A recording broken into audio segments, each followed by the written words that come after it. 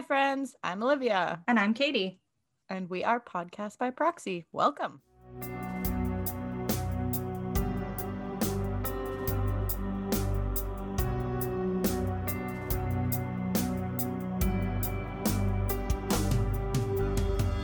We're live. Yeah, we are. Welcome back to part 2, Reena, Virk. We're going to finish off our story from last week. We do have a few updates before we start that today, though. I have a couple things that I want to talk about, and then some lovely suggestions that we received from I don't actually know who. Katie just passed it along to me. Corrections, so we're going to go over that a little bit. But welcome back, Podcast by Proxy. If you just listened to part 1, we'll just quickly go over what we wanted to clarify or the corrections that were sent to us. Also, thank you so much from my lovely friend Diana. Yeah, anybody who sends us corrections or suggestions, anything like that, we need it. We need the help. So this is a team effort here. Takes a village. So the first one that you mentioned to me was really interesting to me, and it was actually about the Kitty Genovese case. And it turns out that the whole story of 37 of her neighbors just like standing by idly and doing nothing was actually debunked. And I did look into this a little bit further after you sent that to me, because to be honest, I just looked up the bystander effect, looked up a few things, went with what I knew. That's how we learned it in school, was with that case. I didn't look that much further into it, which is like totally my bad, but that's not the case I was researching. But things change too, so yeah. And so it turns out that was actually a story that was fed to the media by the cops. And there was sneaky. There was people who called the police, but as you mentioned in your message to me, the process of calling 911 and getting help was so much different in 1964 and just like not as well documented. But yeah, according to this article I'm reading from the New York Post, it says that that story was in part fed to by the media, and that the media like fell so in love with it because it was so dramatic that it just couldn't be they just couldn't be bothered to figure out if it was true or not, and like it just took off. So I actually got so enthralled with this piece of information that I may cover this case on a Patreon episode. It won't be on our main feed. It will be a Patreon exclusive. So if you're interested in that, patreon.com/podcastbyproxy. But I may have to do this because this flies in the face of everything that I knew. Hey, like I said, things change. We're always learning. So maybe we all have a chance to get learned. Well, and apparently there's a whole book. So like, I'm going to want to dive into that. And yeah, I think I need to do this. The other update or correction that you mentioned was just about the police detachments, which I don't think we were clear on anyways. Oh, yeah, and I think I was just saying it in the sense of that she went to Oak Bay, which is just unusual. But like you said, maybe it was close to where they were living at the time or staying, or just convenience. Who knows? It turns out, though, that Oak Bay and Saanich are close. Quite close. Yeah. Okay, so that covers our corrections from last week. And the only other thing that I wanted to mention before we start today, I did share this on our Instagram story earlier today. True North True Crime Podcast, which is a podcast local to us. They cover like murder to missing persons cases in Canada. They're quite more like an investigative podcast. They do a lot of interviews with like friends and family members and things like that. They released an episode this week. It's very urgent. I recommend or urge all of our listeners to go and listen to it. It's episode 44, Abducted El Naz Haj Tamiri. I am just going to give a little bit of a backstory of this. El Naz is a 38-year-old woman who was abducted from a Wasaga Beach home, which is in Ontario, on January the 12th, 2022. At around 8:30 p.m., 3 men dressed as police officers forced their way into the home and dragged El Naz into a car, and she has not been seen or heard from since. So True North True Crime actually worked with an attorney who is doing an investigation into this, as well as spoke with a family spokesperson to talk about kind of the events that led up to this abduction, because she also was assaulted in December of 2021. Jeez. So anyone with information about El Naz is asked to call the tip line at 1-833-728-3415. You can support the family on Instagram by following the account at Bring El Naz Home. And I strongly urge all our listeners to go and listen to that episode from True No True Crime. And if you know anything at all, like, call anonymously. If you saw something, say something. This is very urgent to try and bring her home safely. I'm going to go listen to it as soon as we're done this. It's seriously too sweet. Super scary. It's really scary. And sad. So that, I just wanted to give a quick little synopsis of that to try and push some traction over to her and kind of get loud about her case. Mm-hmm. Yeah, let's bring some awareness. Mm-hmm. Spread the word, people. The only other thing that I wanted to say, which is completely off topic, and love it. Does it have anything to do with your Instagram story? Yeah. Because I just watched it. Yeah. So Are you going to ask people for their usernames? I wasn't going to ask people for their usernames, but I will. So I recently became obsessed with the Peloton app. And actually, workouts, here you are. I actually I was listening to a Morbid episode recently, and those sons of bitches got sponsored by Peloton, and it's the first time I've ever been, like, truly jealous hearing a podcast sponsorship. I want to have a Peloton ad. Like, I don't even want the Peloton. I want to be sponsored by them and have the ad, because I just use the app on... I want the Peloton. I mean, fair. I would love one of those too, but I actually just use the app on the bikes at the gym. Never had better spin bike rides in my life. Yeah, you just use your phone, like, I just prop it up, do whatever ride the app is. Yeah, I mean, like, there's usually the little ledge on the gym workout equipment anyway. Yeah. So. What I was going to say, though, is it was recommended for me to do the Lady Gaga ride by the trainer Cody. My cousin recommended this to me.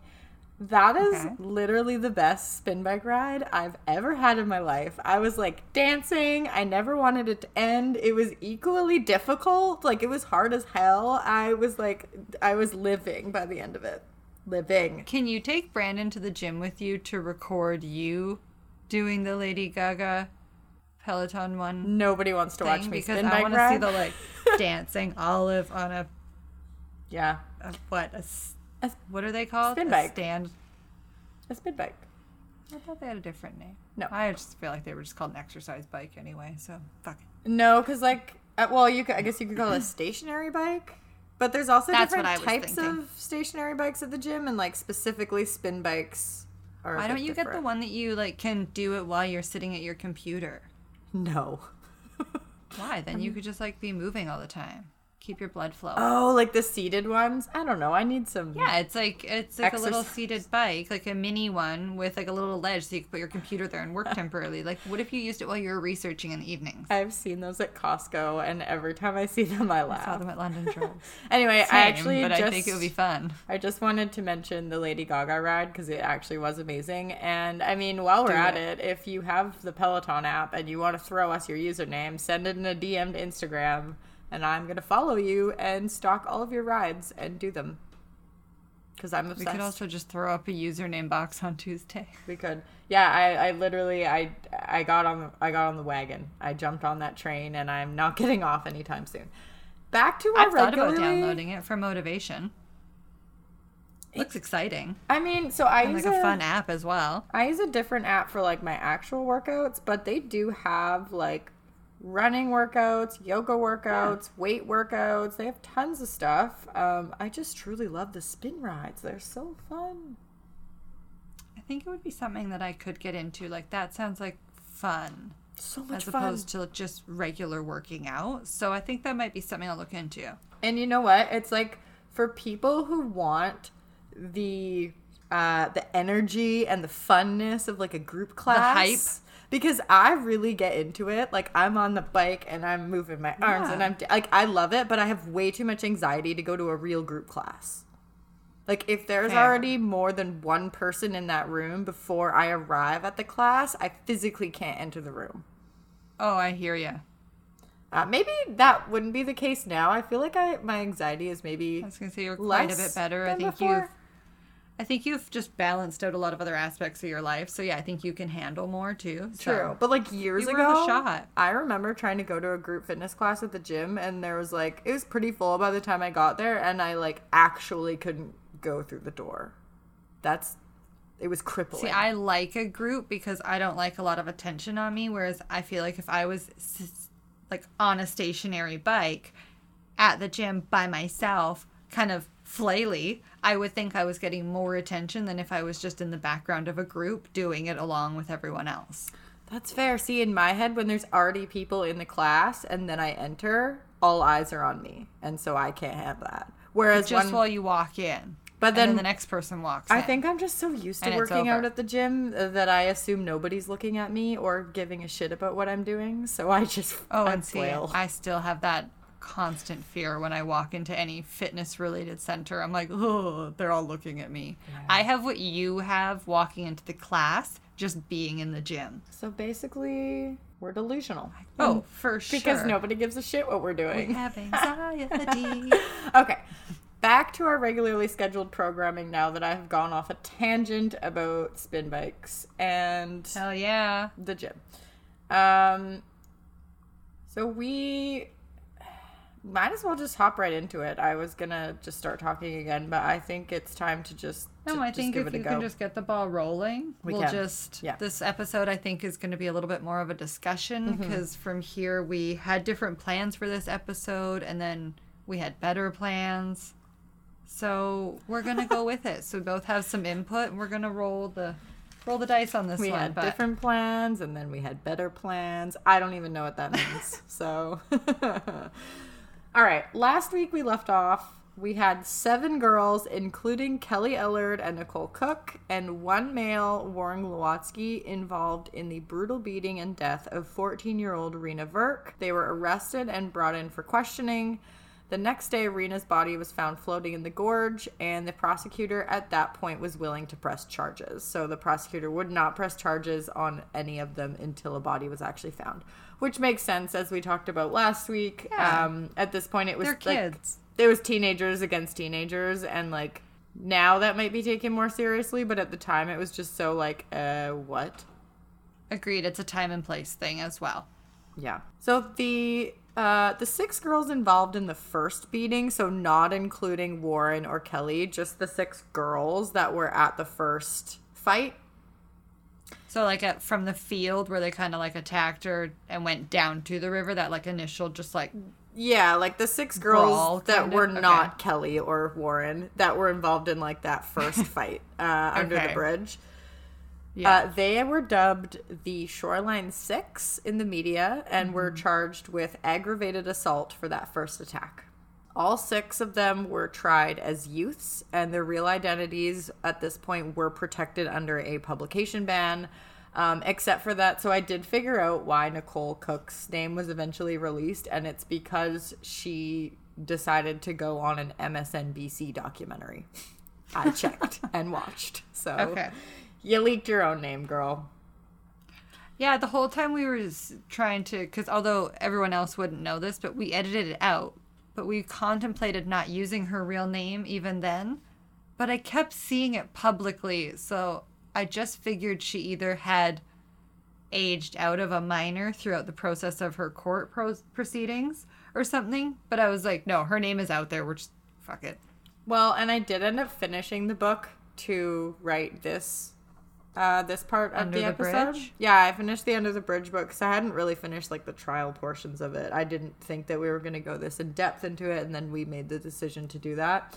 So I did finish it, and the better. I think that book actually occurs before that documentary comes out. So at the time, her name was still protected and not known, which is why they used a pseudonym.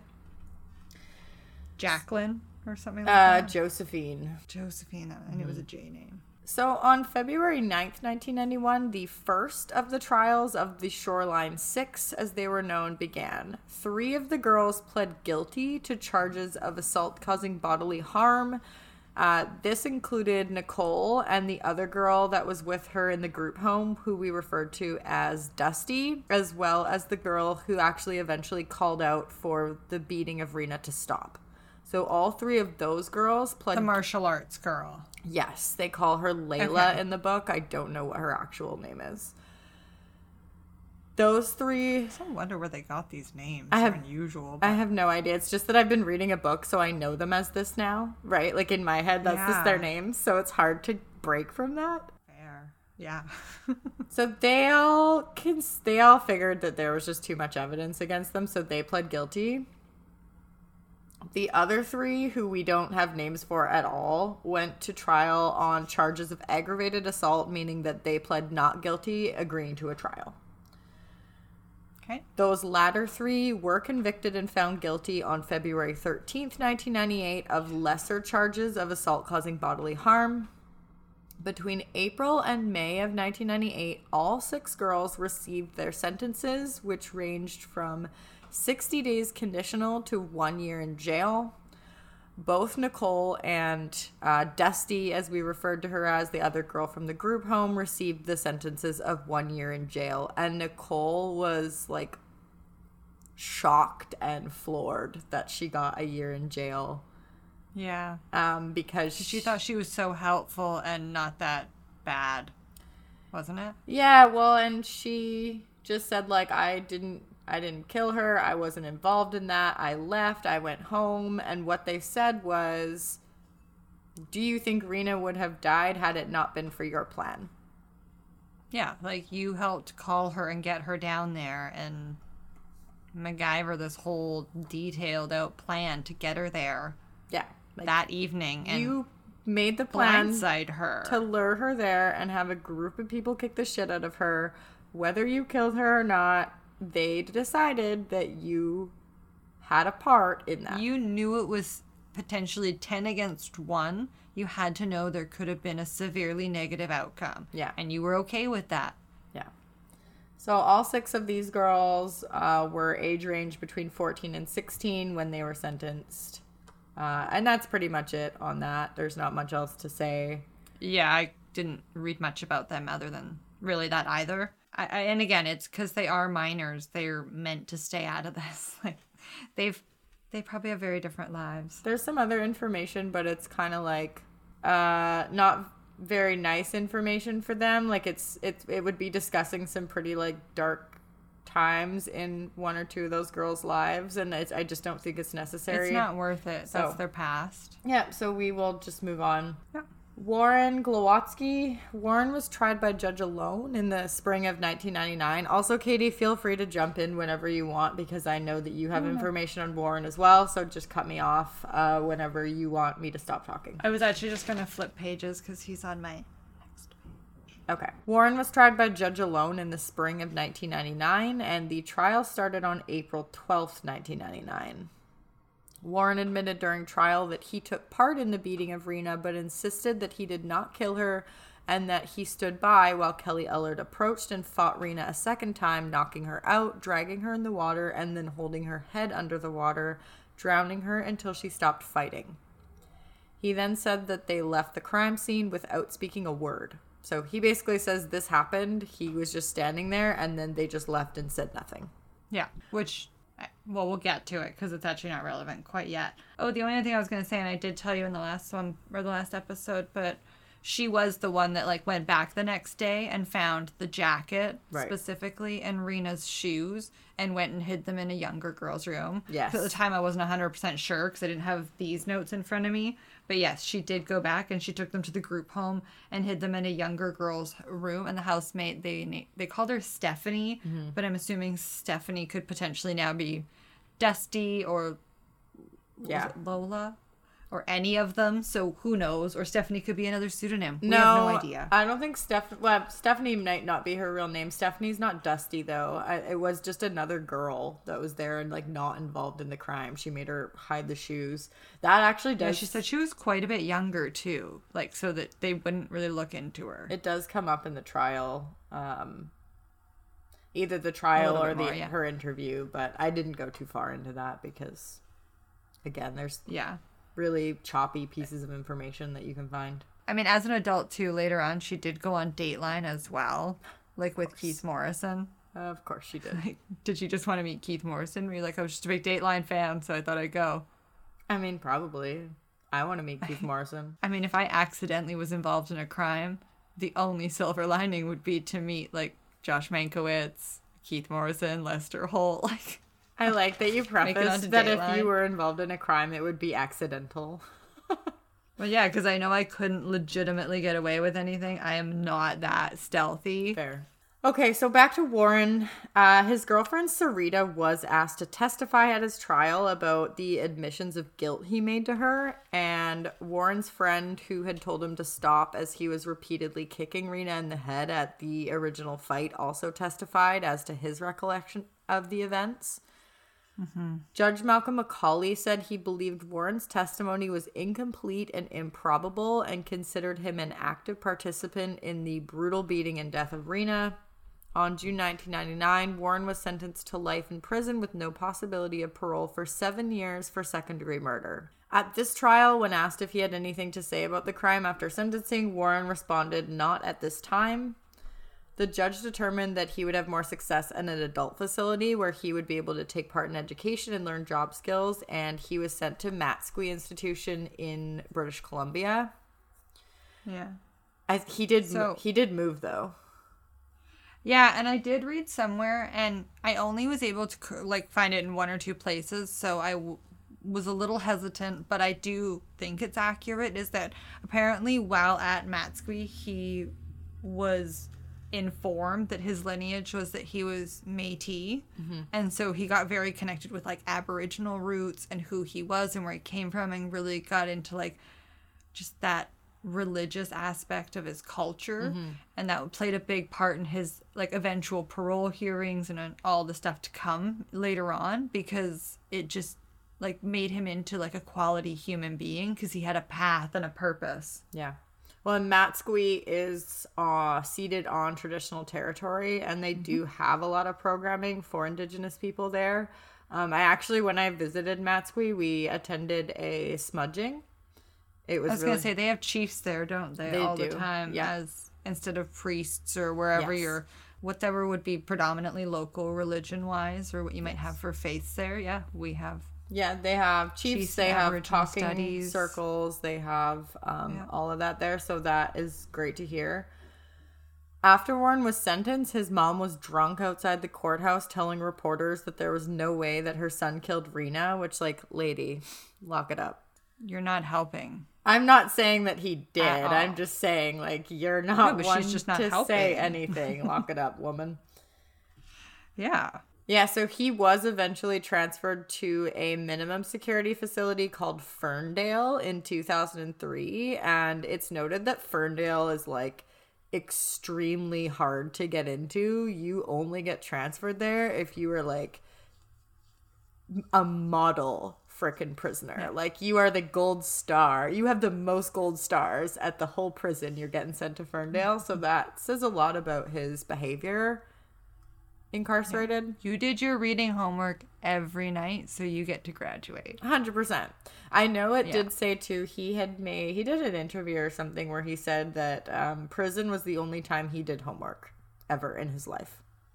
Yeah, he said it was like and what they assumed it would be by putting him in the right facilities at the right time and getting the right education. It was the best thing for him. Yeah. So he did extremely well. But just back to his kind of criminal proceedings, his defense team immediately filed an appeal of his conviction, but they lost that in November 29th of 2001. The BC Court of Appeal ruled that he actively took part in the killing of Reena.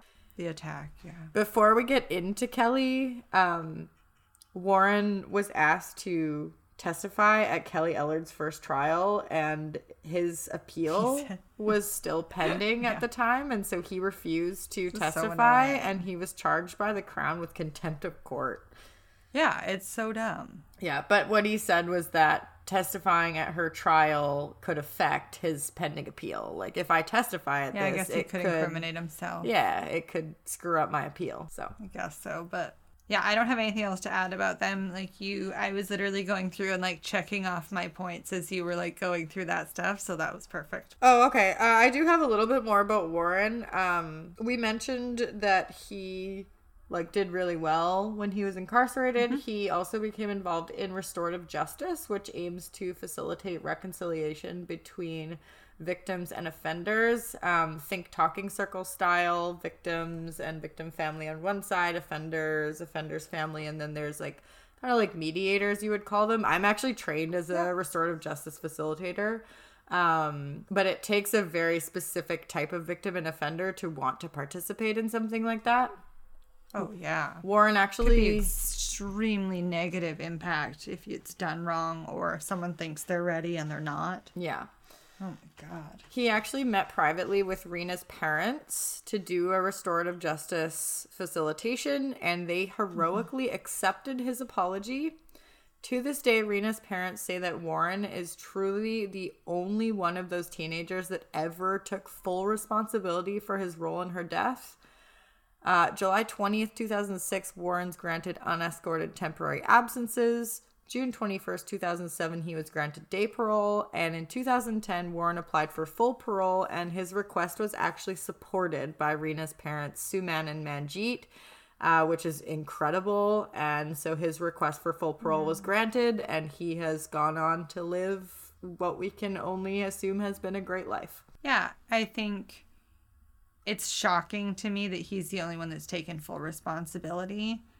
And I did hear that prior to his parole, he frequently reached out to Suman and what was her dad's name? Manjeet. Yeah, so she reached out to both of them. Yeah. Just taking onus and apologizing. So I think that's really it's big of people to be able to do that. Yeah. It's a testament to who he is and who he became. And I think a lot, if you read about Warren, he talks a lot about, I think we kind of talked about it in the last episode, but he talks a lot about if I had just gone home that night, if I had just not drank that night, if I had just not wanted to party and get rid of my woe is me about my shitty family, so it was so circumstantial, and I don't think he was ever a bad person at his prepared core. For what that. No, I don't think so either. Well, I can't say the same for the next one. No. Killer Kelly, on the other hand. I'm laughing because I'm fucking uncomfortable. I'm frustrated, first of all, because I know we're going to get to it right out the gate. I'm annoyed that convicted felons can change their name. Oh, I don't even really refer to her new name in this because I refuse to call her that. You are not that. You're just Killer Kelly Ellard, in my opinion. 100%. You're never going to be Carrie Sim, honey. No. Ugh. So, in May of 1999, the Supreme Court of Canada refused to hear an appeal by Kelly's lawyer to have her case tried in youth court, and it was determined that she would be tried as an adult. That means that her name was not protected under a publication ban, which we already know. Prior to this decision, she was known only in the media as KME, but after this, of course, her identity is released. Her trial began in Vancouver, BC on March 9th, 2000. In this trial, Kelly presented... Birthday! Really? Yeah, I don't know why I sounded so excited about that. Yeah, right. Actually, there's been a few birthdays in this because we just had one July 20th as a birthday as well. And then the day this crime takes place is one of my longest best friend's birthday, which is just horrible to me because I can imagine we were having a little birthday party, or her 6th birthday party, the day that this happened. Yeah, I broke it down and thought about it, I was like, oh man, that's monstrous to think about. Yeah, it sucks when things are on your birthday or iconic dates and you're like, ooh. Yuck. Yeah, especially because we were alive at that point. We were 6 years old, just blowing out candles like nobody's business. Oh, can't do that anymore. Bliss. Ignorance was also bliss when I took advantage of blown out candles. Yeah. Can we stop making people wish on candles? It just sets us up for failure. I made whoever it was the last one, or maybe it was my birthday. I just took my hands and blew them around the candles. I was I will not be spitting on this cake. No, I think I did similar. Yeah. So in this first trial, Kelly presented as a modest schoolgirl. She spoke in a hushed voice. She sometimes showed faint traces of a British accent just to like make herself seem a little bit more innocent, you know? A little posh. Yeah, I think like very like hushed, kind of like that little accent would come out every once in a while. Kind of like, like I'm so innocent. Shut up, girl. Her family, which was like a very classic middle class View Royal Victoria family, so they present quite well, attended her trial every day. They sat in the front row. I heard that her birth father wasn't around, so I don't know if she had like a stepdad. It was her stepfather. But I did hear. Okay, yeah, because I did know that her birth father was not in the picture at all. Yeah, no, it's her stepfather, but they basically just refer to him as her father in any of the research, so I don't really question that. It's what it is, yeah. He's your dad, he's your dad. For defense counsel for this first trial, now keep in mind, she has about 4 or 5 trials, and she changes lawyers basically every time. She changes lawyers more than she changes her underpants, which the difficult defendants normally do. Mm-hmm. Yeah. Think Jodi Arias. It's like a huge red flag when someone's had like 5 court cases and a different lawyer every time. Yeah. Red flag alert. Toxic. And then drove her last lawyer into the ground. Yeah. Like gave him cancer. Mm-hmm. Ugh. She is. So for this first trial for her defense counsel, she was represented by Adrian Brooks, who, if you don't know that name, he at the time was one of Canada's most distinguished lawyers. He has also famously represented Robert Pickton in 2007. He was Robert Pickton's main defense lawyer. Adrian told the jury that the Crown had given no DNA, no prints, no bloody clothing, and said the quote, "Rumor plus rumor still equals 0," which played on her original statement to police that the accusations against her were all rumors. We're teenagers. Cringe. We're in high school. Yeah. The prosecutors in this case, on the other hand, described Kelly as the most aggressive of the group of girls who attacked Reena and presented numerous witnesses who testified against her. Her defense team countered by painting a picture of Kelly as the victim of a conspiracy by a group of young girls who were out to protect themselves. Everyone's just out to get me. Yeah, because that's how it works in high school. Yeah. In this scenario. No, you were the leader of the pack. Yeah, the thing... You were not the one getting beat up. You were the one leading the charge. The thing about Kelly, though, is that her attitude sucks. And she wears it directly on her sleeve. Like, she has absolutely no face filter or, like, voice filter when it comes to her, like, when she's irritated. Every picture you see of her, she has those skinny little lips just like, meh. Yeah, she's just a brat. And she is... I'm so angry. She's unable to, like, hide that. And so the jury she saw... looks constipated all the time. Yeah, the jury saw right through her. I hope she is constipated all the time. She was convicted of second-degree murder in the year 2000 and sentenced to life without the possibility of parole for 5 years on April 21st. This 5-year number was based on the fact that she was 15 when she committed the crime. If she had been 18 years or older, the minimum would have been 10 years before applying for parole. Now, the maximum at this point for her age was 7 years, the same as Warren, but the judge actually spoke to the amazing family that she comes from and that she was like such a smart, good girl in giving her the 5 years instead of 7. Oh my God. So we hate that.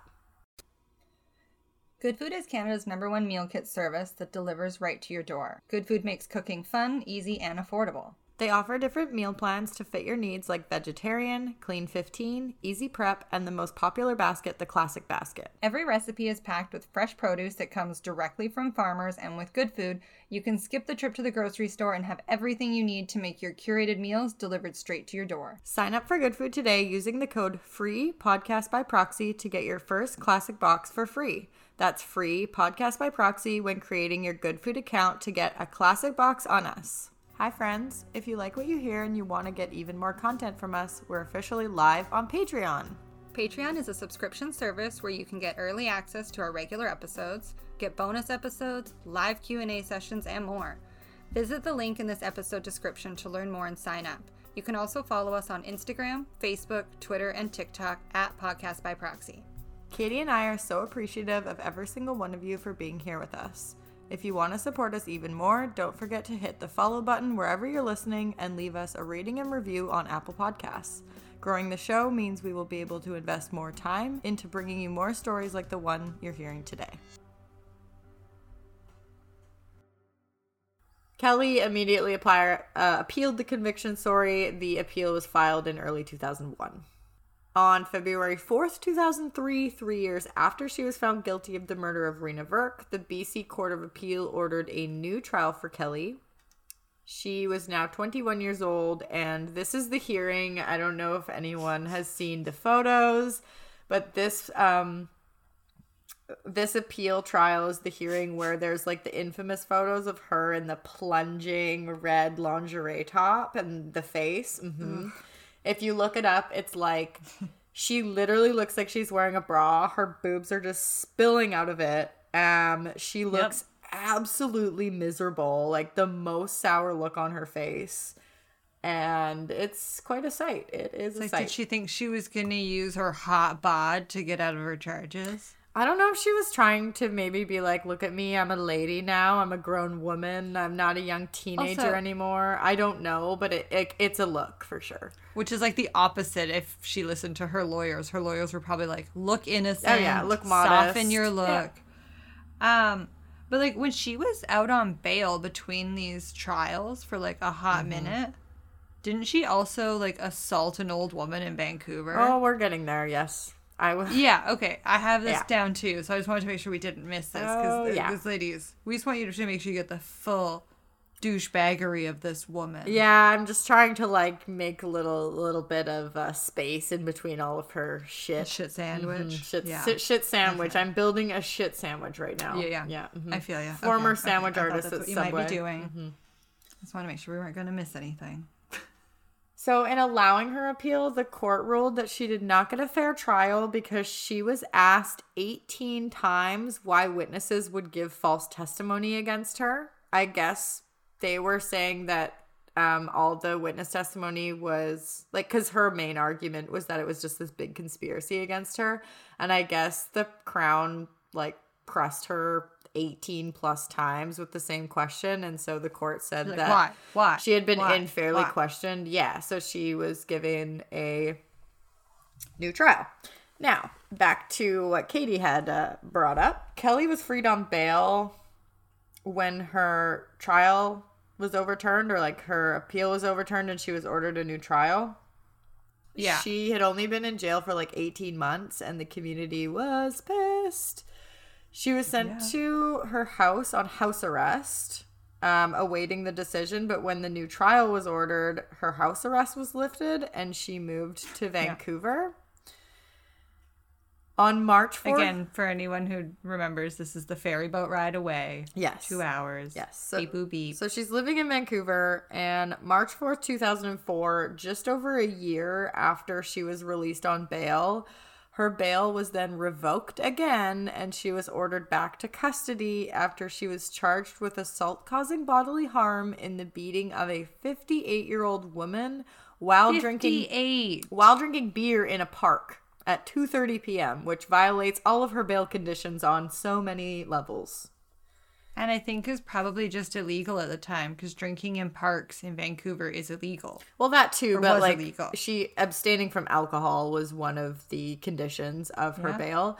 And also she beat up this 58-year-old woman because she was convinced she like wanted her cell phone or something. Mm-hmm. She was like, give me your phone. Something so frivolous. And then just like punched her in the face and decked her. I'm just glad she's back in custody at this point because it's just disgusting that she got let out the first time. Yeah. Sue Virk, who's Reena's mom when Kelly was released, called her release from jail a gross injustice, which, amen, sister. Amen with you. Yeah. So the new trial for Kelly Ellard opens on June 14th, 2004. This time the case was prosecuted by Catherine Murray, and they called her nickname at the time was California Catherine because She had like long blonde hair and she was just that California babe. Love it. She relentlessly challenged Kelly. This trial is so entertaining. I cannot even fathom it. It's like a game of tennis. She really gets her going. Like she pushes her buttons like, and then she pushes her and pushes her and pushes her. Yeah. At one point, Kelly actually rolled her eyes and screamed at the top of her lungs, "I did not kill Reena Virk, and I will repeat it, and I will stick with that until the day I die. I don't care how much jail time I do. I did not kill Reena Virk. I will still say I did not kill Reena Virk until the day I die. I don't care if I get another life sentence, but I did not kill Reena Virk." She's screaming. Because that's how you handle yourself in a courtroom. Yeah. The cross-examination was so intense that Kelly was having like absolutely bizarre outbursts at the prosecutor's questions and statements about witness statements and everything. So the judge actually ordered a break. And yeah, she was like an erratic little monkey in the courtroom. Yeah, and so when she came back from the break, Kelly would only respond to Prosecutor Murray with the statement, "I did not kill Reena Virk, and I did not cross the bridge." She repeated the statement, "I did not cross the bridge 23 times in a single cross-exam. We know you crossed the bridge. Yeah, and this time she was like hunched in her chair and her voice was like very monotone. So you know her defense with team. Her shoulders up. Yeah, like you know her defense team was like, "You need to get your shit together. You're allowed to say this and you're allowed to say this and you will not react to anything else." Yeah. Because the first half like was statue. A show. Yeah. I think if I was a lawyer and my like client just stood up and started yelling, I'd be like, I can't help you anymore. Like, you just lost it for yourself. And keep in mind, she's not yelling in like in a way where you can tell that she genuinely did not do this. She's yelling like she's a teenage brat that's not getting her own way. She got busted. 100%. Like she's literally yelling because she didn't get her way. Yeah. Yeah, no, this is like a teenager running up the stairs and slamming the door. Yeah. Oh, 100%. Like, sleep over at their boyfriend's house. Oh, yeah. Between June 16th and 22nd, several witnesses came forward to testify against Kelly, saying that she openly admitted to killing Reena. Warren Glowatsky did testify at the second trial and said that though he still denies killing Reena, he watched Kelly drown her. Yeah. Kelly's new lawyer for this trial defended this by saying that Warren lied repeatedly in his initial statements to police and at his own trial, which like isn't untrue. I think he did. I know. Kind of. He did at the time. But it was not about what she did though. He has always maintained that Kelly killed Reena.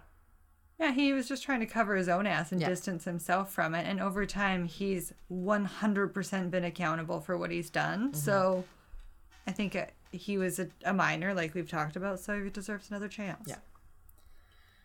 On June 30th, 2004, the pathologist testified that Reena's cause of death was considered drowning, but the pathologist did add the part that had she not drowned, she would most likely have not survived due to the injury to the back of her head. Mm-hmm. July 6, 2004, Kelly testified at her own trial and admitted to punching Reena, but said she did so because she thought she was going to hurt one of her friends. So this is her "I did it to protect Nicole" story. You mean the girl that called her there and had a plan to have girls back her up? Yeah. So, okay. Sure. Yeah, she used the whole, like, you know, Nicole put the cigarette on Reena's head, and then Reena swung, and then, the Kelly throwing the next punch was self-defense for Nicole. Yeah. Okay. Kelly also denied on stand that she participated in drowning Reena. She finished her third day of testimony on July 8th, still denying that she killed Reena, but in true Kelly fashion, she ends her statement. This is the end of her statement to the courtroom. Her last chance to win over the jury or to, you know, make it clear that if she really is innocent, she didn't do anything. And she says, quote, "I'm obviously going to be convicted. You've got what you want. My life is ruined." Yep. So. Not. Okay. I'm so sorry to the family for being involved in this at all, blah, blah, blah, and just trying to throw one Hail Mary. She just is such a brat. Well, and she makes this statement specifically after Prosecutor Murray brings out the jacket stained in salt water and asked her to explain it. And that was her explanation for the jacket. Yeah. Yeah. She really just knows how to win over a crowd, doesn't she? Yeah, that's it. She can work a room. Her defense team finished off their case July 9th, 2004, when their last witness testified that Warren Glowatsky paid her to spread stories that it was Kelly who killed Reena. Who they paid to say that, I have no idea, but that's no. That's a no. It's neither here nor there. No. Jury deliberations began on July 14th, and on July 18th, 2004, Justice Selwyn Romilly declared a mistrial after jurors came back deadlocked 11-1, meaning we are going to a third trial with Miss Killer Kelly Ellard. Yep. Love a good mistrial. Kelly's third trial begins on February 21st, 2005. She's now 22 years old. This is once again prosecuted by her favorite ever, Catherine Murray, which we love because Kelly hates her. Judge Barbie. Prosecutor Barbie. Yes.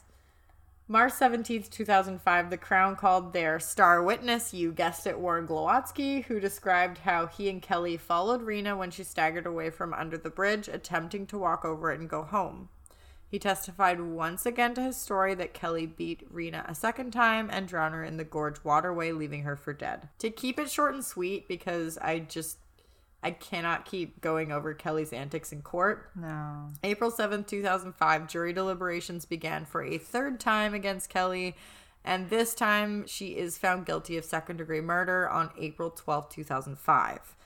This time she's sentenced to life in prison with no possibility of parole for 7 years by Justice Robert Bowman, who rightfully called Reena's death a senseless, remorseless crime.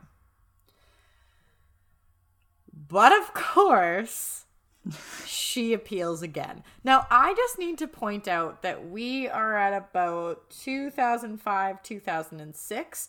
If she had just sat in jail and shut up, she would have been out by now. Yep. Especially because she was still charged as an adolescent, quote unquote, even though they took her age into consideration. She had a easy breezy sentence, so to speak, if she had just toughed it out at the beginning. She literally had 5 years without the possibility of parole, and if she had sat in her cell and kept her mouth shut, she would have been out in like 3 years tops, and she would have been roaming free. So just just think about it. I'm glad she didn't, because she's a monster and she's clearly hazardous to society. She's proven that, but I'm just saying. You know who did do that? Warren. He sat in prison, made himself a better person, and then testified against her and told the whole truth finally. Yeah, like she just... And again, I don't think he's a great person because of what he did, but I think he's not a bad person. She's literally just dragging... Where she is a bad person. Well, she's just dragging this out for her own ego. That's all this is. It's an ego show. Yeah. She's trying to make it the Kelly show. She's horrible. Yes, she is. August 3rd, 2006, a British Columbia judge ruled that Kelly would be granted legal aid to pay for her third appeal, which, like, hella eye roll. My eyes have rolled so far in the back of my head, they may never come back. We're now giving this woman money to appeal. Fight against her ruling. Come on. Yeah, and so here we go. September 5th, 2008, the BC Court of Appeal overturns Kelly's conviction once again and orders a fourth trial. This time the case is overturned. 4 people. This time the case is overturned on the grounds that the trial judge erred in his instructions to the jury over their testimony. The decision to overturn the conviction was 2-3, with one judge who disagreed and was basically like, lock that bitch up. Please, I don't want to hear from her again. Yeah, can we just be done with this, people? You didn't make a error. It's fine. Yeah. Like, July 12, 2009, a panel of 5 judges at the Supreme Court of Canada ruled unanimously that British Columbia prosecutors could proceed with their appeal before the High Court of the split lower court ruling. So the prosecution was basically appealing the decision to allow the appeal. Exhausting. Yeah. But good for them. Thank you. It is. Thank you. Kelly Ellard then applies to be released while the Supreme Court of Canada decided whether the 4th trial would go forward or not, and this was rejected by the Court of Appeal on March 19, 2009. Finally, on June 12, 2009, the Supreme Court of Canada restores Kelly's second-degree murder conviction in an 8-1 decision and threw out the decision to hold a 4th trial. Yes. Fucking finally, after 12 long years, Kelly Ellard will finally have to serve some real justice for her murder of Reena Virk. She would. I know. I like when this came out, they were like, "No, there was no errors. It's fine. Like, why would anyone have given this a 4th trial?" Yeah. So at this point, she is not able to file any more appeals. Like, this is stamped, signed, sealed, delivered. We're done. We finally have some justice for Reena. Her family doesn't have to go to any more fucking trials and listen to Kelly. God. Yeah, 12 years. And like I mentioned, needs to hear this woman speak. You could have sat there for 3 to 5. I know, I like how you say 3 because we all know you only serve about 60% of your sentence. So you're probably going to serve 3 to 4. It's literally the law in Canada that if you... Like it is. Yeah, if you're not an asshole, you serve 60%. That's the law. But she was an asshole. She is an there asshole. We go. Thank you. Even in prison, she is still an asshole, If you're people. not an asshole is the premise of the... That's how it's written in the criminal code, too. Yeah? If you're not a dick... We'll consider letting you out at 60%. So we would think that that's where the saga ends, but it's Kelly, so it never... Heck no, she won't go. It never ends there. Kelly continued on from here with her plight of innocence and behaving erratically in prison. At a certain point, she did change her name to Carrie Sim, which but we don't care. We don't care about that. Some of her prison infractions include she was found hoarding dozens of toothbrushes for making makeshift shanks. She's making weapons and doing drugs. Yep. And she also confessed. She confessed to a year-long binge on contraband meth. Okay, I don't want to get anyone in trouble out there, and I'm not Googling it myself, but contraband meth. I mean, I don't really know what goes into meth to begin with. I was going to say, I don't know how to make non-contraband meth, so... I just thought they made, wine in toilet bowls, so what are you making your drugs out of? Meth in toilet bowls. I don't know. I have no idea. It's not even something I want to know, if I'm being completely honest with you. It's just, not knowledge. I do, but it's not knowledge that I wish to have. I need to know everything. Yeah. Oh. After Kelly turned 30, she did quit drugs, and she took a job at the prison library. This is where she becomes... Hold on. Guys, this started when she was 15, and she quit drugs at 30. She has been in prison most of this time off and on, and, in and out of court and proceedings and doing all this stuff, but she is just now quitting drugs. Yeah, she quit drugs at 30. This is ridiculous. This is where she becomes pen pals with a 41-year-old man named Darwin, and the two enter into a romantic relationship. They sure do. Yeah, for his own background, Darwin was a former felon with gang ties, so he's a super stand-up dude. Why do I feel like we used the same sources for this? We probably did. I love it. During a conjugal visit, she ended up becoming pregnant with Darwin's child, and in October of 2016, it was reported to the public that she was 8 months pregnant. To jump back a little bit, in May of 2016, Kelly did finally admit for the first time some wrongdoing, which was mostly just because she realized she was never going to get paroled if she didn't. She also... Which is the stupidest reason. Yeah, you can tell that she realizes if she's continuously getting denied because she's taking absolutely no responsibility or accountability for this crime. So she like takes some responsibility, but it's complete bullshit. But She half-asses it, and like there's a few more really bratty quotes on her part. Because you mean where they say that they like follow Reena? She finally admits that they like do follow her and stuff like that. So she basically says in this hearing that that Reena was like already dead and she panicked, and so she just threw her body in the water. And she says she's like, yeah, so Warren and I did cross the bridge, and that's where we saw Reena dead. So we just like rolled her into the water. But she acts like she was trying to be a hero. Did you hear the comment she made though later about like, never mind. We'll get to it in a second. Probably. She basically doesn't act like she's being a hero, but she like acts like they crossed the bridge because they saw her hunched over and wanted to help her. And then she says like, well, when I realized she wasn't breathing, I panicked and I just threw her body in, and it was just a dumb mistake because I was so young. And it was like, no, you didn't. Well, she tries to say that's why her like sleeves were wet too. Cause she's like, probably when I rolled her in, my sleeves got wet. Yes. But then they're like, that makes no sense because that might be like a splash or like a couple inches, but your sleeves were wet to like your elbow. Yeah, it's just like, that's bullshit. It's a bullshit story. Yeah. They said. Actually, you know what? I read an article about this one and an interview about that part that we were just talking about. And apparently at this time, this is when Warren even suggests, like, we should just flag down a car, and even, like, implies that they should get Reena help. And that also factored into, like, the whole decision about what Warren was entitled to, because, like, Kelly was like, no, we're not flagging down help. Yeah. So it's like in that moment, Kelly made a decision that Reena wasn't going to be walking away. Yeah.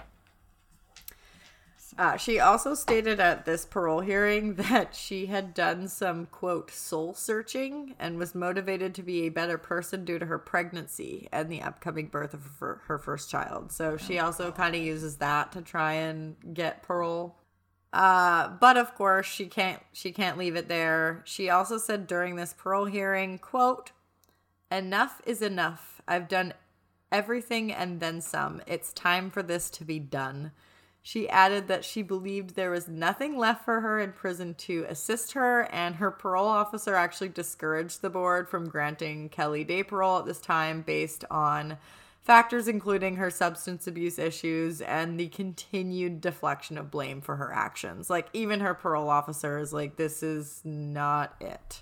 Like, this is stupid. We're getting there, like, but we're not quite there. We could do better. We could still do better. I also remember there was a comment too that she said like, oh, she was unconscious. Like, there was no point. I wouldn't even have to hold her head underwater. And she was so callous about it, saying too that like, oh, I just thought if I pushed her into the water would just like carry all my problems away. Yes. Like, she was just saying that she was her problem. Oh, I know. It's such a disgusting way to think of another human being. Yep. As a problem? No, they're a living life. Yeah. So by this point, I got sick of Kelly, and I don't actually know when the first time she was granted day parole was. It happened at some point. I genuinely couldn't tell you when. She's never been fully paroled, so day parole means that she gets, like, I think for one of her day parole stints, she was allowed to live in the community during the week, and then she had to report back on the weekends. Yeah, it kind of varies what she gets, also because of when she, like you said, she approaches the parole to see if she can get extended like outings due to being pregnant and for doctor's visits and stuff, so it's a bit weird. Yeah, and like even when what's his name, DeRozan, what's his last name? Darwin. Yeah, his last name's DeRozan. Darwin DeRozan. Oh, what a name.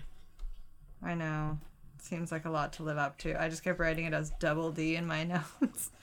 Because, yeah, he was serving, I don't even know if you said this, but he was serving like 7 years for break-and-enters and stuff like that. No. But yeah, speaking of Kelly and her pregnancy, because that's kind of where we're at, leading into her potentially getting parole. DeRozan was, like you said, a convicted felon who was out on day parole at the time after they had been longtime pen pals. He was serving 7 years, 10 months for multiple break-and-enters throughout 2010, 2011. And he was doing these B&Es to fund his heavy heroin addiction that he had at the time. Ah, yes. He was, like you said, had many gang ties, and he was in and out of jail over the years, at the time being released at 41. And they were really hesitant to even let him out on parole because they had concerns, literally being like, you have a girlfriend that's knocked up who's also a convicted felon. We just can't guarantee you're not going to go and do something stupid. Yeah. Well, that seems like asking you to do something. Yeah, I'm like, same for Kelly, choosing to enter into a relationship with somebody who lives that sort of a lifestyle is not ever going to make the parole board want to fully release you and think that you are going to do great things in the community. Like, if you choose to associate with people like that, you're choosing that you're going to continue that sort of a lifestyle, and they're not going to be super inclined to want to just let you roam free. Yeah, the only thing that really saved his ass is that he was crazy upfront in his parole hearing and was like, this is who I am, this is my life, this is just the reality of it. Yeah. I'm aware of the stress that comes with that. And it's so gross because their visits at first were called family visits, which I think is just a gross wording for it. And eventually, yes, they were like upgraded to conjugal visits. Yeah. But the reason they're called family visits is because they're just any period where you get the privilege to be in an isolated, on-premise, separate dwelling. And for a lot of people, that is with their wife and children for up to 72 hours. Yeah. So, and I was also shocked to hear that they get up to 72 hours. That seems like a lot. Yeah. I thought it was like a day or like I honestly didn't think there were many like sleepovers. I thought they were just like isolated visits, to be honest. Like maybe they were full days, but I didn't think they were overnights. Yeah. I was surprised. It's interesting. But so yeah, she is granted day parole at a certain point. I genuinely don't know when that was. I'm sorry. I could have looked into it, I'm sure, but I really am just sick of the bitch. Essentially what that means is she gets to go and live in the community, let's say Monday to Friday. She checks into the institution again on the weekends. She has conditions she has to follow. And so in August of 2021, her day parole was actually suspended after domestic abuse was reported between herself and Darwin, who would now be 39. Kelly at first denied that violence had occurred, but when her parole was suspended, she did admit that they had pushed each other due to an incident about how Darwin was parenting their son. Her parole was re-granted. Her day parole was re-granted in November of 2021, but this time with new conditions, and I do not believe that they're allowed to be together anymore, as far as I know. So that's kind of where we're at with Kelly. She does still have some day parole. It was given back to her this year in November. I don't think any of us really care too much about what that looks like. I do have one more point after this. I'm just going to come back to Katie because I know that she might have some more fun facts about Kelly. I don't know, but most of them were just that kind of in between, like that 2016 to 2020. Okay. And they were more just some personal details. There's nothing really that important. Just in regards to just some details more so about what she was allowed to do or be part of, being pregnant and having a baby in prison. Because I think that's also kind of a weird phenomenon to a lot of people. Yeah. I think a lot of people assume that someone has a baby, the baby's immediately taken away, and you are kept in your prison stay. And I'm sure that is the case in a lot of places, and even in the States or maybe within Canada some places. Within BC, she was able to take part in what's called the Mother-Child Residency Program. So she's actually allowed to stay in a separate building with other mothers and their babies. So she was actually able to learn life skills as well as parenting classes, prenatal classes, and whatnot throughout the prison system. So, and like you said, she did say that when she became pregnant, it like softened her and made her a better person. And once her son was born, she said that she could see more of like a purpose in life. And Which, I mean, I hope that's the truth. Because, I mean, you just want anyone to be a better person. Yeah. But I really don't think that she, like, deserves to be a better person. I mean, if she's actually being a better person for her child and everything, great. I've seen enough. I've heard enough. Yeah. And I don't know how you could just become a different person overnight. Yeah, and what's his nuts? Double D ends up going back to jail as well. Right. So they're only allowed to have visits with their child now independently under a supervised area. They can't be together with their child at all, which... It sucks for that child. It grows up in a facility with a very structured, weird life. But whatever. I am not in their shoes. I don't know how to assess these people or these two as parents. Yeah. So I guess I can't say too much more than that. Yeah, just because you did a terrible thing and you are an asshole to other people doesn't mean that you can't be a good parent. So we don't really have anything to say about that. Yeah, the only other thing was that around the time that all the news came out about Kelly being pregnant, media sources frequently approached her mom, Susan, and were like, what do you think's going to happen to the baby? Like, are you going to take it? What's going to happen if she's in prison? And she was like, I don't even want to talk to you. You should leave us and Reena's family alone. We've all been through enough. We don't want to focus on this anymore. In the sense that they just need to be able to, like, grieve and move on and have some closure from this, because... they're not even their own people anymore. Yeah.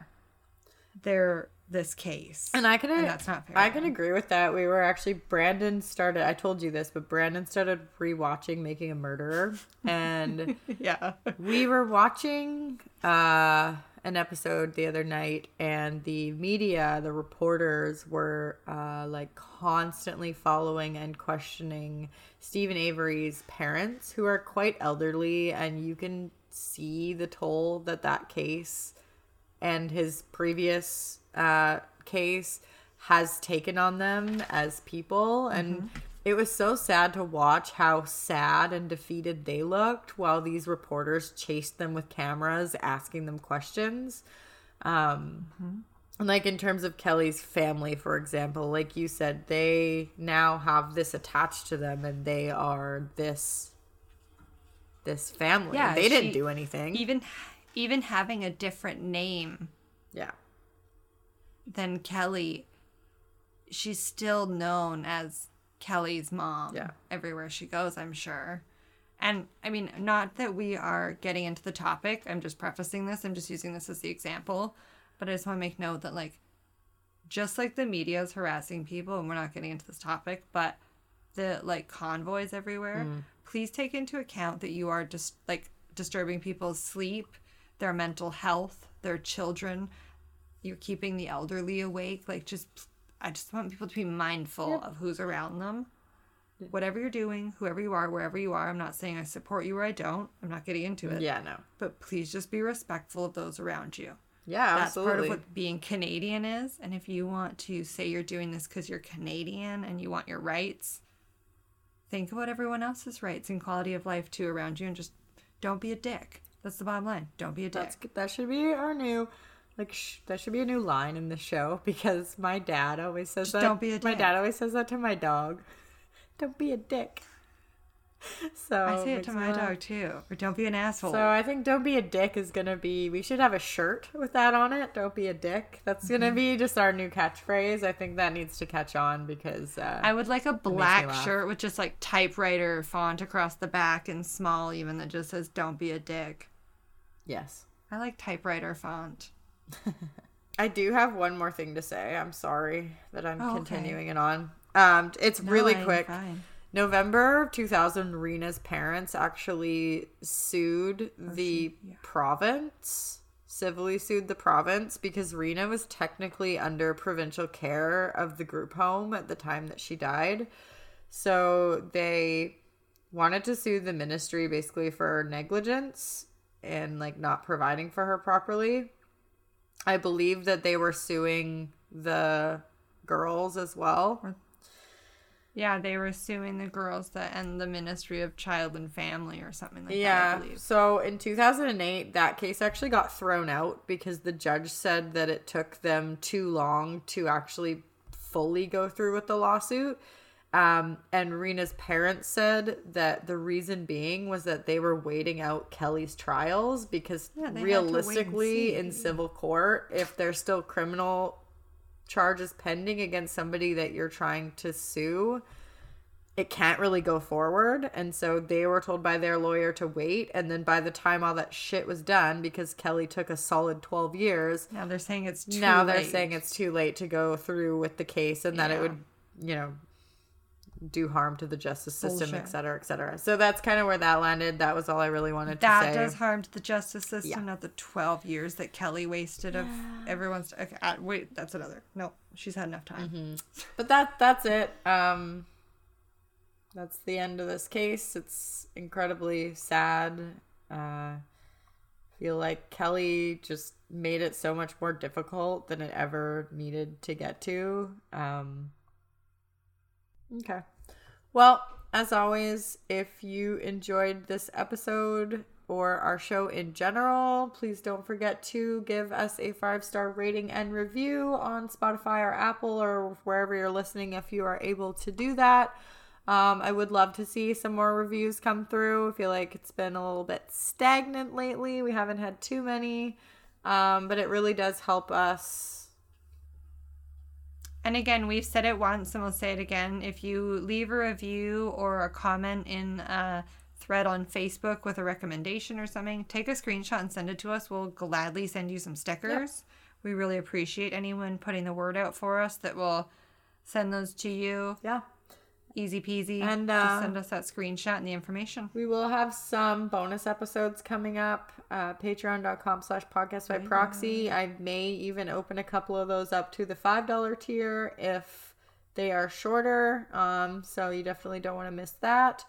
You can donate to the show, buymeacoffee.com/podcastbyproxy, and follow us on all social media platforms at Podcast by Proxy. Don't forget to send a case suggestion. I just really love those so much. I was just gonna say that. They're so fun. That's pretty much it. Yeah, I've been seeing a few pop up, and again, every time you guys recommend one, it leads us down a rabbit hole and we find a few. So shoot them our way. We love them. Okay. We're done. Bye-bye. Bye. I'll call you soon. Okay. Okay. Bye. Bye. How do I stop this shit? I'll stop it. Okay.